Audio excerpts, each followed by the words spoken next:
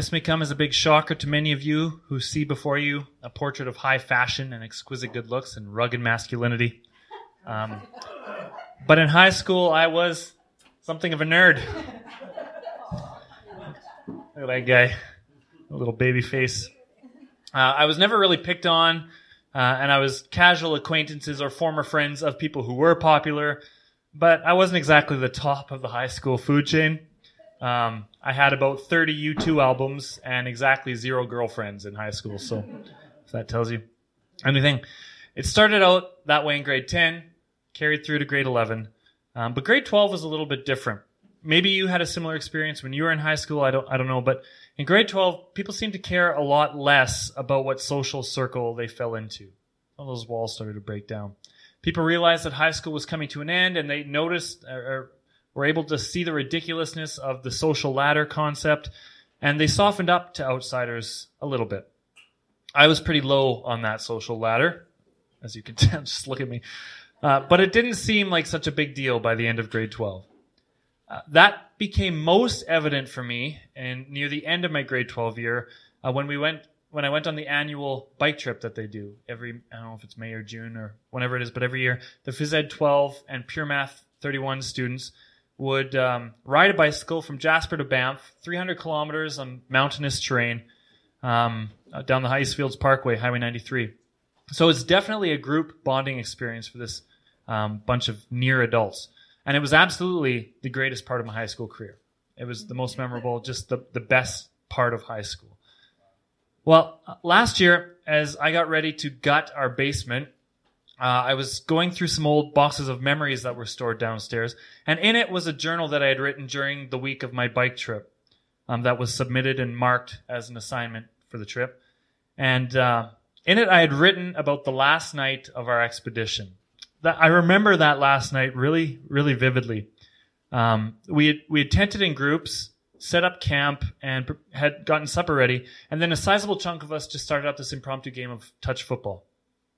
I played quarterback, which is not something I would have had the guts to do at any other point in high school. And by then I was more comfortable and played quarterback, and people were cheering for me, and I was bonding with these people.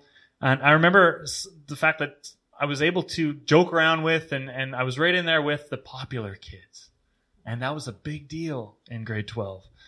I also remember that my friend Stu accidentally hit me in the face, and my nose was bleeding everywhere, and everybody laughed at my expense. But not meanly, just one of the guys. Bloody night. And it was in recalling that night that I had recorded in my journal.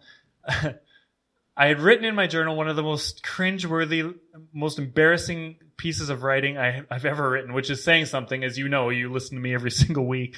And what I wrote was so embarrassing. But I said, as the blood... it's so bad. As the blood vessels in my nose broke and blood ran freely, so too did the wall between me and my classmates break, and laughter ran freely. Yeah, you're groaning, and I'm right there with you. It's not exactly Pulitzer Prize worthy.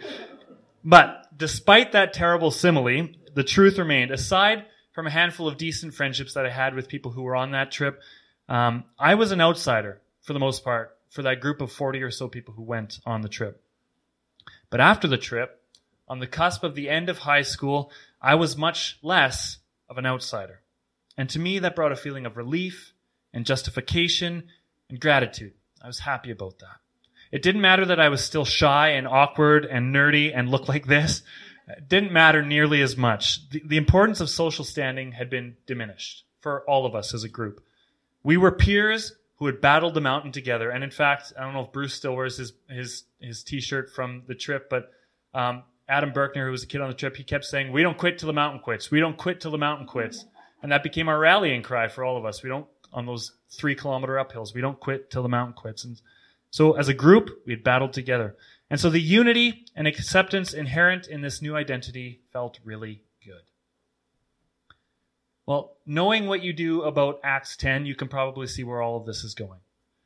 Last week, we discussed the striking vision that Peter had. And I wasn't able to record it last week. I forgot to hit record, but I re-recorded it, so it's up on the podcast if you want to catch up in Acts 10. But we discussed about the vision that Peter had of the sheet with all the unclean animals mixed with clean animals, and God saying, take and eat it. He learned through that vision that from the Lord, that no person should ever be called unclean or impure. That's what it says in verse 28. Peter learned that no person should be called impure or unclean. And now Peter's putting that truth into action in ways that will forever alter the landscape of the church, even right now to 2017 in Clyde. Peter and the Jews, allow me to take my metaphor from the bike trip and extend it way too far. Peter and the Jews were the popular kids. And everything in the Bible from Genesis 1 all the way to Acts 9 is like grade 10 and 11. There were insiders and there are outsiders. But Peter's vision is like the grade 12 bike trip, an enormous and monumental opportunity for walls to be smashed down like so many bloody noses. Which means that Cornelius and the Gentiles are like me, outsiders who are eager to be accepted and validated and valued like insiders. I know that's a stretch. Just work with me. And so this morning we're going to wrap up Acts chapter 10. Peter, the foundation of the church and the key holder of the church, is reaching into his pockets, grasping for the key that will unlock the door to let the Gentiles in. He's right on the cusp of turning that key. Today, the key gets turned. And as we will see this morning, the key for unlocking that door is found in the basics of belief. It isn't a matter of complicated high school popularity politics. It's very simple. It's a matter of basic salvation. Who is acceptable to God and why? And looking further, how do we respond to God's acceptance? These are the basics, folks. The root core of our faith. How do outsiders become insiders centuries before the invention of bicycles and footballs and high schools? How can it be done even without any of those things that I experienced? Well, we'll find out in Acts 10, 34 to 48. So let's read that now. So Peter has just arrived in the home of Cornelius. He said, why did you summon me? Cornelius says, I had this vision and God said you had a message for me. We're really eager to hear it, so please give us this message. And Peter replied, I see very clearly that God shows no favoritism. In every nation he accepts those who fear him and do what is right. This is the message of good news for the people of Israel, that there is peace with God through Jesus Christ, who is Lord of all. You know what happened throughout Judea, beginning in Galilee, after John began preaching his message of baptism. And you know that God anointed Jesus of Nazareth with the Holy Spirit and with power. Then Jesus went around doing good and healing all who were oppressed by the devil, for God was with him. And we apostles are witnesses of all he did throughout Judea and in Jerusalem. They put him to death by hanging him on a cross, but God raised him to life on the third day. Your translation may say hanging him on a tree. It's a better translation. Then God allowed him to appear, not to the general public, but to us whom God had chosen in advance to be his witnesses. We were those who ate and drank with him after he rose from the dead. And he ordered us to preach everywhere and to testify that Jesus is the one appointed by God to be judge of all, the living and the dead. He is the one all the prophets testified about, saying that everyone who believes in him will have their sins forgiven through his name. Even as Peter was saying these things, the Holy Spirit fell upon all who were listening to the message. The Jewish believers who came with Peter were amazed that the gift of the Holy Spirit had been poured out on the Gentiles too. And again, your translation might say, the circumcised believers. We'll get to that later. For they heard them speaking in tongues and praising God. Then Peter asked, can anyone object to their being baptized now that they've received the Holy Spirit just as we did? So he gave orders for them to be baptized in the name of Jesus Christ.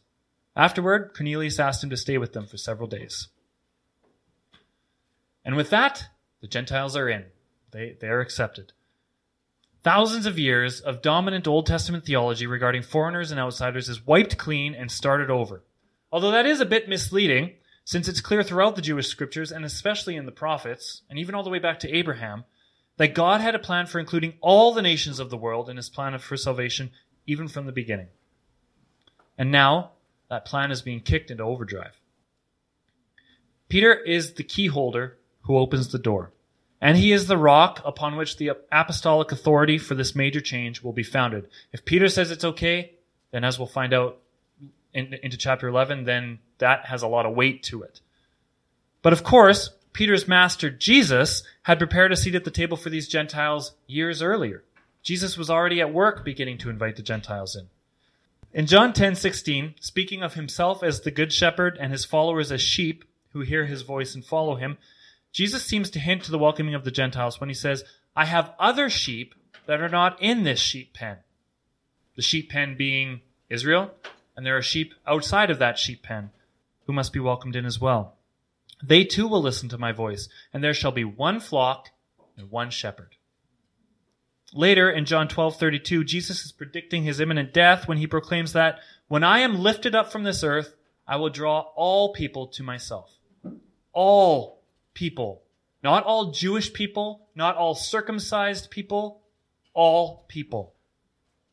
And so these verses are fairly clear, but they're still a little bit cryptic. There's still a bit of mystery to them. But it becomes very clear when we get to the Great Commission, which says very simply, go and make disciples of all the nations. All the nations. Not go and make disciples of the Jews in those pagan nations. Go into those nations and make disciples of pagan Gentile residents of those nations. When you use the word nation, when you see the word nations throughout the Bible, that basically means non-Jews.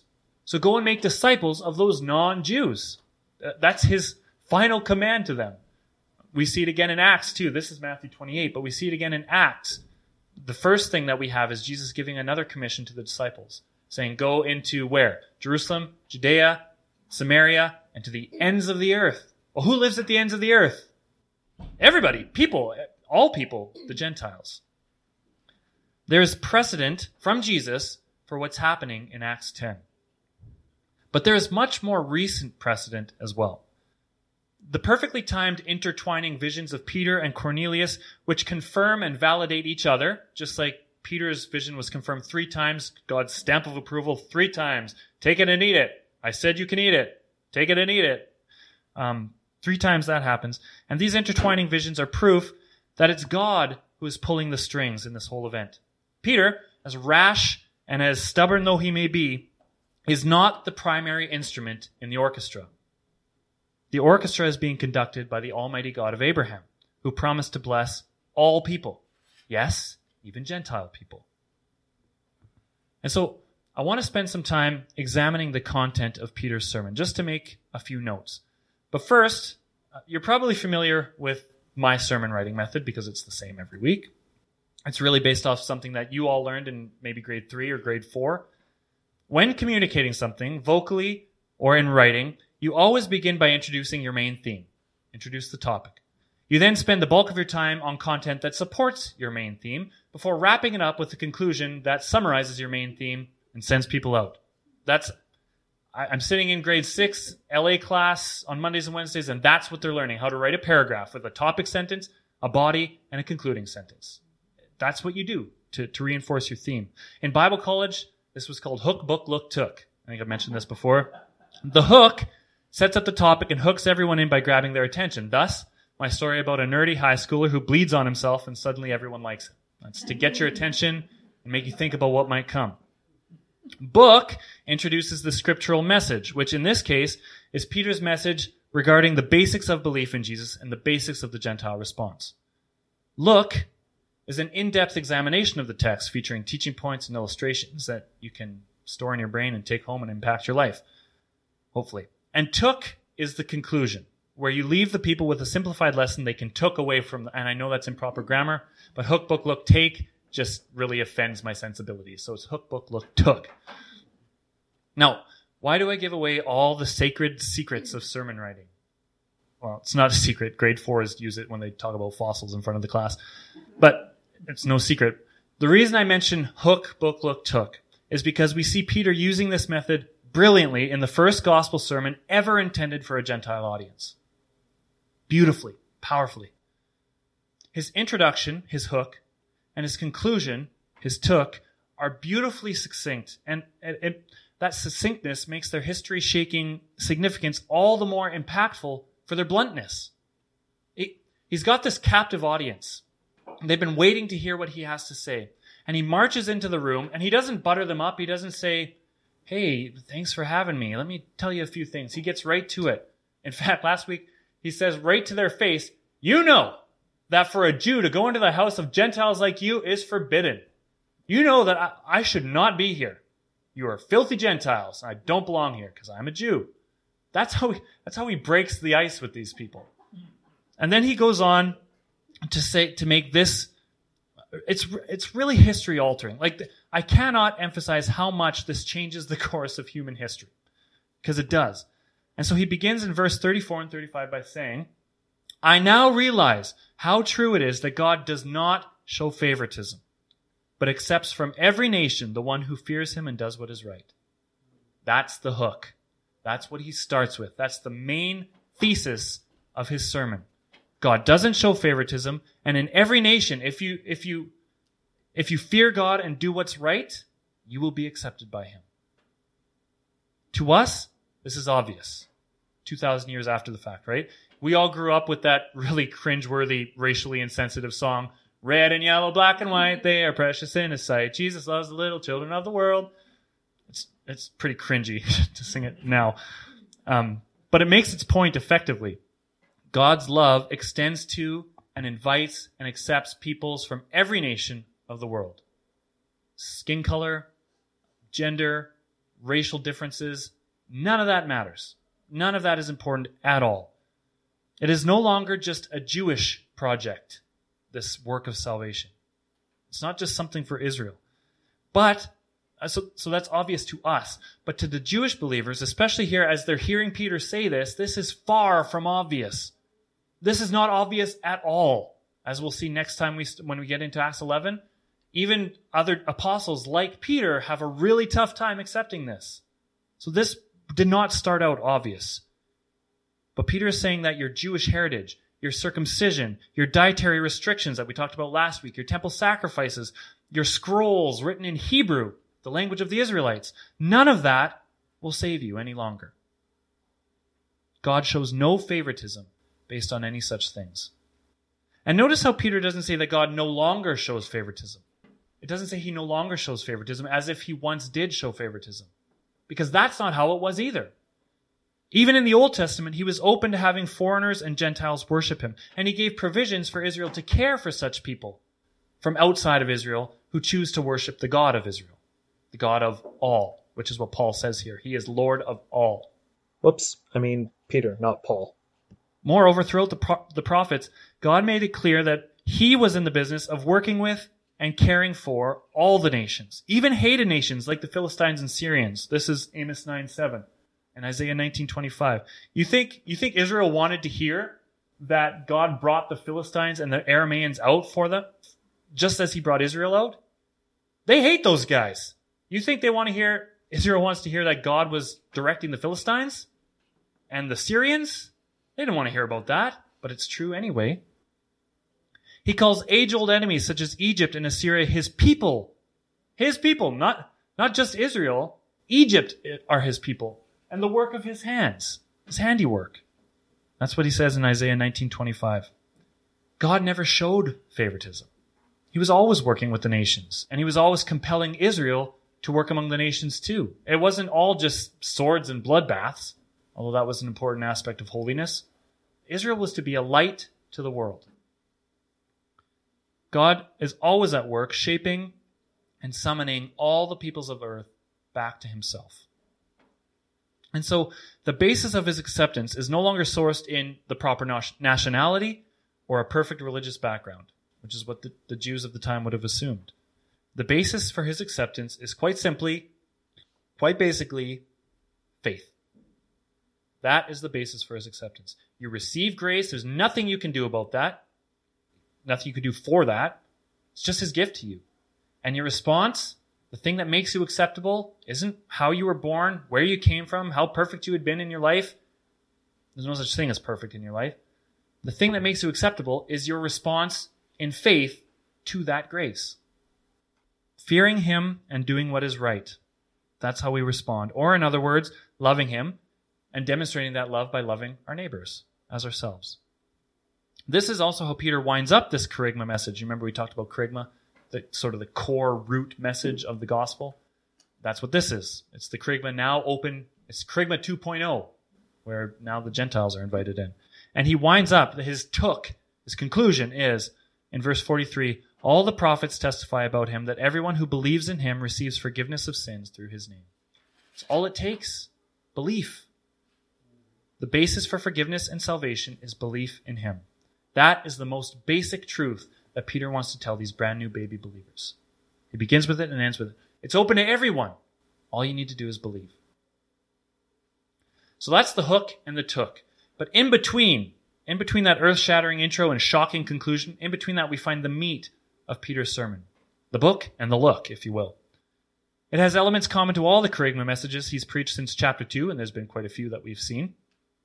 But this one has a few added details, which makes sense because Peter is preaching to theological infants, brand new baby believers. Cornelius was clearly familiar with the basics of Judaism. His prayers demonstrated a love for God, and his acts of charity demonstrated a love for his neighbor. He probably had a working knowledge of the law and the prophets, because he was a God-fearer. He would have attended synagogue and heard those things. But Cornelius is still merely a God-fearing Gentile. He is not a full-fledged Israelite. And it's likely that Cornelius had never had an actual run-in with Jesus himself. Probably never actually met Jesus. He likely relied on hearsay and reputation. But now here's Peter, this real deal apostle, right there in his living room, teaching him all about it. And this real deal apostle doesn't miss his opportunity to make Jesus' life and death and glorification known to these former outsiders. The content of Peter's sermon is very similar to the outline of his future disciple Mark's gospel. You remember I mentioned last week, Mark trained under Peter for I don't know when or for how long, but they think that most of the Gospel of Mark is actually Peter's eyewitness account, because Mark would have hung out with Peter. And so Peter's sermon here very much is exactly the same outline as the Gospel of Mark.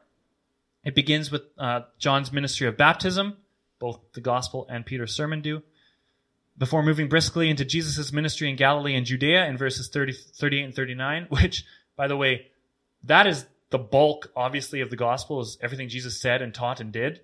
Here, it's like a verse and a half. He kind of brisks right through. It just kind of mentions that he had done some healings and had gone to Galilee. He doesn't spend much time there. And then he moves on to the crucifixion and the resurrection, and then wraps it up with his eyewitness evidence to the resurrection and post-resurrected commands from Jesus. That's what Peter's sermon is about, and that's what the Gospel of Mark is about. That's the breadth of Mark's gospel, which is evidence that this is the template that Peter used for all his sermons. Mark would have heard it enough to know, hey, these are the basics, this is what I need to include. They are easily digestible and incredibly simplified. Peter is not focused on any one element of Jesus' teaching. In fact, he glosses over Jesus' teachings altogether to paint this overarching portrait of the story of Jesus' salvation. He focuses on the basics. There's time to work out the details later, which is probably exactly what he did when he accepted Cornelius' invitation to stay for a few days. In those few days, that's probably when he got into the teachings and the miracles of Jesus. But for now, it's the basics. And so a few notes about those basics of the good news. Verses 36 to 38 sound very much like Acts part 1 in the Gospel of Luke, when Jesus introduces himself and his mission in his hometown of Nazareth. In Luke 4, Jesus steps boldly in front of people who had seen him grow up as just a carpenter's son. Isn't that Joseph's boy? And here, Joseph's boy gets up in synagogue, unrolls the scroll to the prophet Isaiah, and boldly reads and interprets Isaiah 61 verses 1 to 2, which reads, "The Spirit of the Lord is on me because he has anointed me to proclaim good news to the poor." He closes it up and says, "This day, this prophecy has been fulfilled in me." Which is this huge mic drop of an introduction to your ministry. This, the Lord's anointed servant, that's basically the Messiah, the Son of Man, who has come to do good among the poor and free the oppressed and give sight to the blind. He's here, and he's me. And you know me. I'm the guy who tailed around with Joseph building cabinets or whatever. I'm that guy. I am the Son of Man, the anointed one, God's chosen servant. That's what Jesus insists after reading the scroll. And that's what Peter teaches his Gentile friends in Acts 10, that this prophecy was about to be fulfilled in the person of Jesus of Nazareth. The rest of the Gospel of Luke shows Jesus doing exactly what he proclaimed he would do, freeing the oppressed, showing love to the poor, all of that, because he was the anointed servant. It's a claim in Luke 4 that almost gets Jesus pushed off a cliff. He has to magically vanish so that he doesn't get pushed off a cliff, because it's so radical. He's basically waving a flag that says, "Messiah here. I'm the Messiah. It's me." And they understand that, and they reject that, as so many humans do. But it's a claim that he would verify with every healing, every demonstration of divine power, every exorcism, every authoritative word that came out of his mouth proved that he was the anointed Son of Man, Son of God. And these acts and teachings had reached Cornelius. You couldn't live in Palestine in 35 AD and not have heard at least a little bit about this Jesus fellow. So Peter drives the purpose home, reinforcing the trustworthiness of these stories of Jesus by highlighting his own status as an eyewitness in verse 39. Their eyewitness authority supports the facts that come next, the most basic and transformational truths that follow Jesus, that came after all that Jesus did and taught and healed. And that basic truth is this, that after his life of love and service and power, after that life of love, he was murdered. As is usual for Peter, he focuses on the Old Testament curse associated with someone who is hung on a tree. Someone who is hung on a tree is accursed and had to stay up there, had to be taken down before midnight or whatever, but you were especially cursed if you were hung on a tree. You were afforded no respectable burial. Your family wasn't even allowed to weep over you. If you were hung on a tree, you were cursed, and that's how you entered into the afterlife. And Peter always goes back to that it's a curse. There was a curse on Jesus, because it's a none too subtle reminder that even his non-Jewish audience, in this case, would understand. They would be familiar with that. They would understand that someone hung on a cross, and remember it was a centurion like Cornelius' job to crucify people. They would understand that person is unworthy of, never mind followers, just unworthy of being grieved over. It's a reminder that Jesus' death was cruel and unjust. And oh yeah, carried out by men, just like Cornelius, Roman centurions tasked with keeping the peace in Judea by crushing accursed rebels. Crushing accursed rebels like Jesus of Nazareth. It's a gut punch, not just to Cornelius, but to all humans who ever follow in Cornelius' footsteps. We are culpable for the death of an innocent man. It was gruesome and it was unfair, and we might as well not gloss over it. It was our fault. You and me. That's another basic truth of the gospel that Peter emphasizes. But this death had a purpose, as you know, and as Peter explains to Cornelius and his entourage. God raised Jesus up on the third day and allowed him to be seen by many eyewitnesses. Peter relies heavily on this eyewitness angle, and this makes sense because the resurrection is the single most crucial element of the whole story. Without the resurrection, Jesus is just like Stephen, a good man killed unfairly, a light snuffed out too early, but not somebody worthy to be called a Messiah, not somebody glorified at the right hand of God. Without the resurrection, Paul even says it later in his writings, we are to be pitied more than anyone else. It's all empty, it's all meaningless without the resurrection. And that resurrection hangs on the eyewitness accounts of men and women like Peter. Without it, we've got nothing. That takes a lot of faith, doesn't it? That's the plan. But the resurrection is the rekindling of that light. It's the flame that's now spreading even to the Gentiles. Without the resurrection, Christianity is pitiful and toothless. It's just a bunch of nice people doing good stuff. But if the apostolic eyewitness to the resurrection is true, well, that changes things, doesn't it? In fact, it should change everything. And Luke, who wrote Acts 10, seems really hung up on one particular element of Jesus' post-resurrection appearances. More than any of the other gospel writers, Luke really emphasizes that when Jesus came back, he ate and drank with the apostles. He's really hung up on that fact. In fact, all of chapter 10 seems like when Luke was writing this, he was just really hungry and somebody needed to bring him a sandwich. Because it starts with Peter's vision. Peter is starving on the roof, and then he has a vision of what? Food. And then it mentions very explicitly that Peter invited Cornelius' entourage into his house and they ate food together. And now here he is giving the core basics of the Kerygma message to these brand new believers. And he goes out of his way to say, oh yeah, and Jesus ate and drank with the apostles. It's this big deal for Luke, which is kind of funny to me. For a sermon, that's exactly. You can't have belief without food, without the table. Table fellowship is actually really crucially important to Luke. It shows acceptance and welcoming into the family. And so that's part of why he mentions food. But for a sermon that focuses exclusively on the basics, it's a fascinating element for him to include. So why does he include it? Well, I think there's a purpose. If Jesus ate and drank, that means that he had a real human body. He was not an apparition or a ghost. He was no supernatural being or an angel. He rose up fully human, just as he was fully human on the day that he died. Just as he had been truly human as a suffering servant in Galilee, so too was he truly human when his blood was shed for us. So too was he fully human when he came back to life. Fully human, just like he was fully divine. This humanity mixed with divinity is what qualifies Jesus to be, as Peter says in verse 42, the judge of the living and the dead. And by the way, not the judge of the Jews and the Gentiles, the judge of the living and the dead, the judge of all. It doesn't matter if you're Jew or Gentile, you will be judged by the perfect judge. And what makes him a perfect judge is the fact that he was fully human enough to eat food after he came back to life. Because he was fully human and understood all the needs and all the weaknesses of being human, and because he was also fully divine, knowing and experienced the fullness of holiness, he is the perfect candidate to judge all of humanity for all time. He knows what it is to be human, and he knows what it is to be divine. And the contrast between mankind and God in that way is beautiful. But from a human perspective, we always make that ugly. Humanity beheld a humble servant and raised him to his bloody death. They saw this guy couldn't possibly be a Messiah. He can't be the Son of God. What a pathetic guy he is. Crucify him.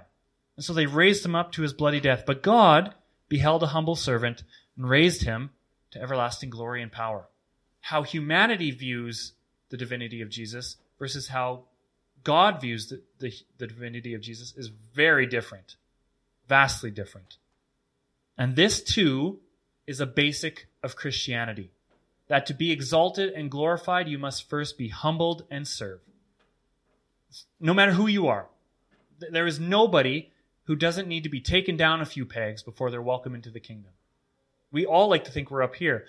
Jesus himself didn't think he was up here. Jesus himself brought himself down to here, and that's what got him raised up and glorified, Lord of heaven and earth for all eternity, because he came down first. That is a basic of Christianity. You are not doing Christianity right. You're not even doing Christianity at all unless you have that, humility and servant-heartedness. He was fully human and fully divine in life and death and resurrection, so much so that he even sampled the fish and the wine on his way back.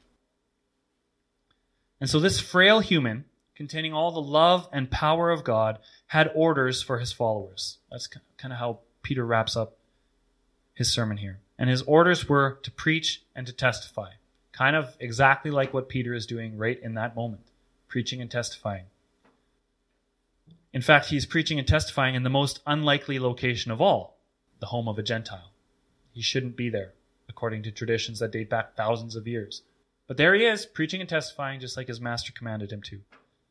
In the home of a Gentile who had demonstrated a love of God and a love of others, and who is now a brother, along with Peter, inside the gates of the kingdom. Cornelius is now, like Peter, a fellow preacher and testifier to the grace of Jesus. He is, like Peter, beholden to the same service, to the same king as Peter himself.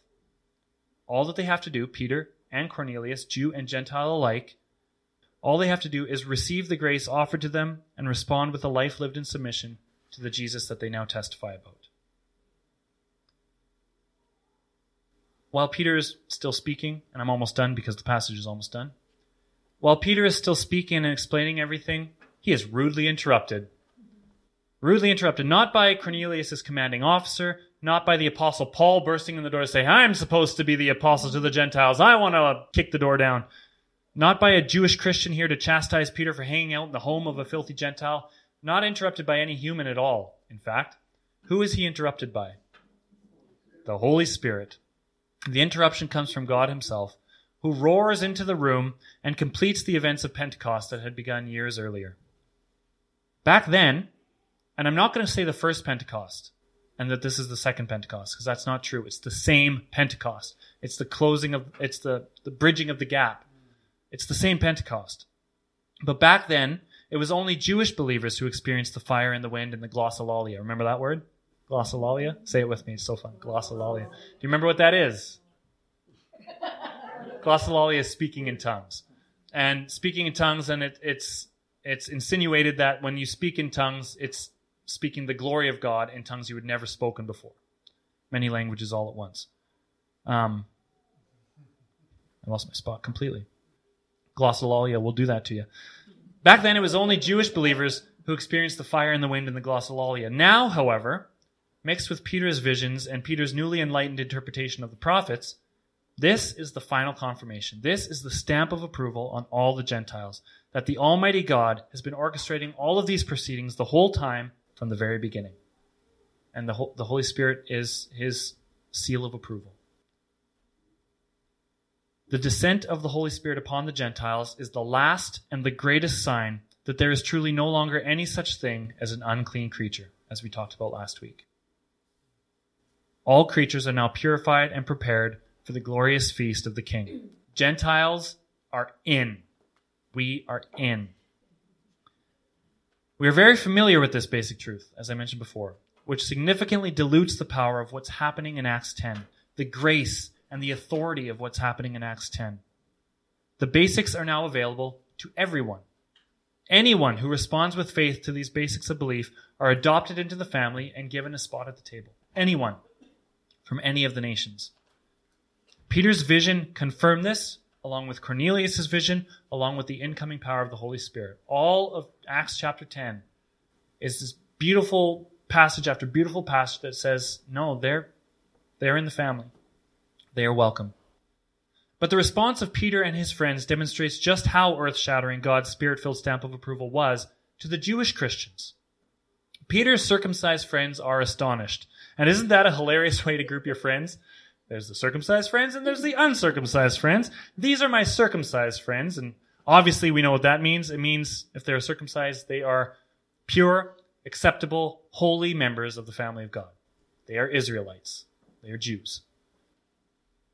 As opposed to these ragged, rough around the edges, imperfect new members of the family of God, the Gentiles. But the circumcised believers, which is kind of this offhanded dismissal that Luke uses, because remember, Luke himself is not a circumcised former Jew. He's a Gentile. And so it's just his way of tossing it off. The hard-line, staunch Jewish believers, they see what's happening, and they can hardly believe their eyes and ears when they see and hear the effects of the Holy Spirit's descent upon the Gentiles. That's how shocking it is. This is obviously God at work.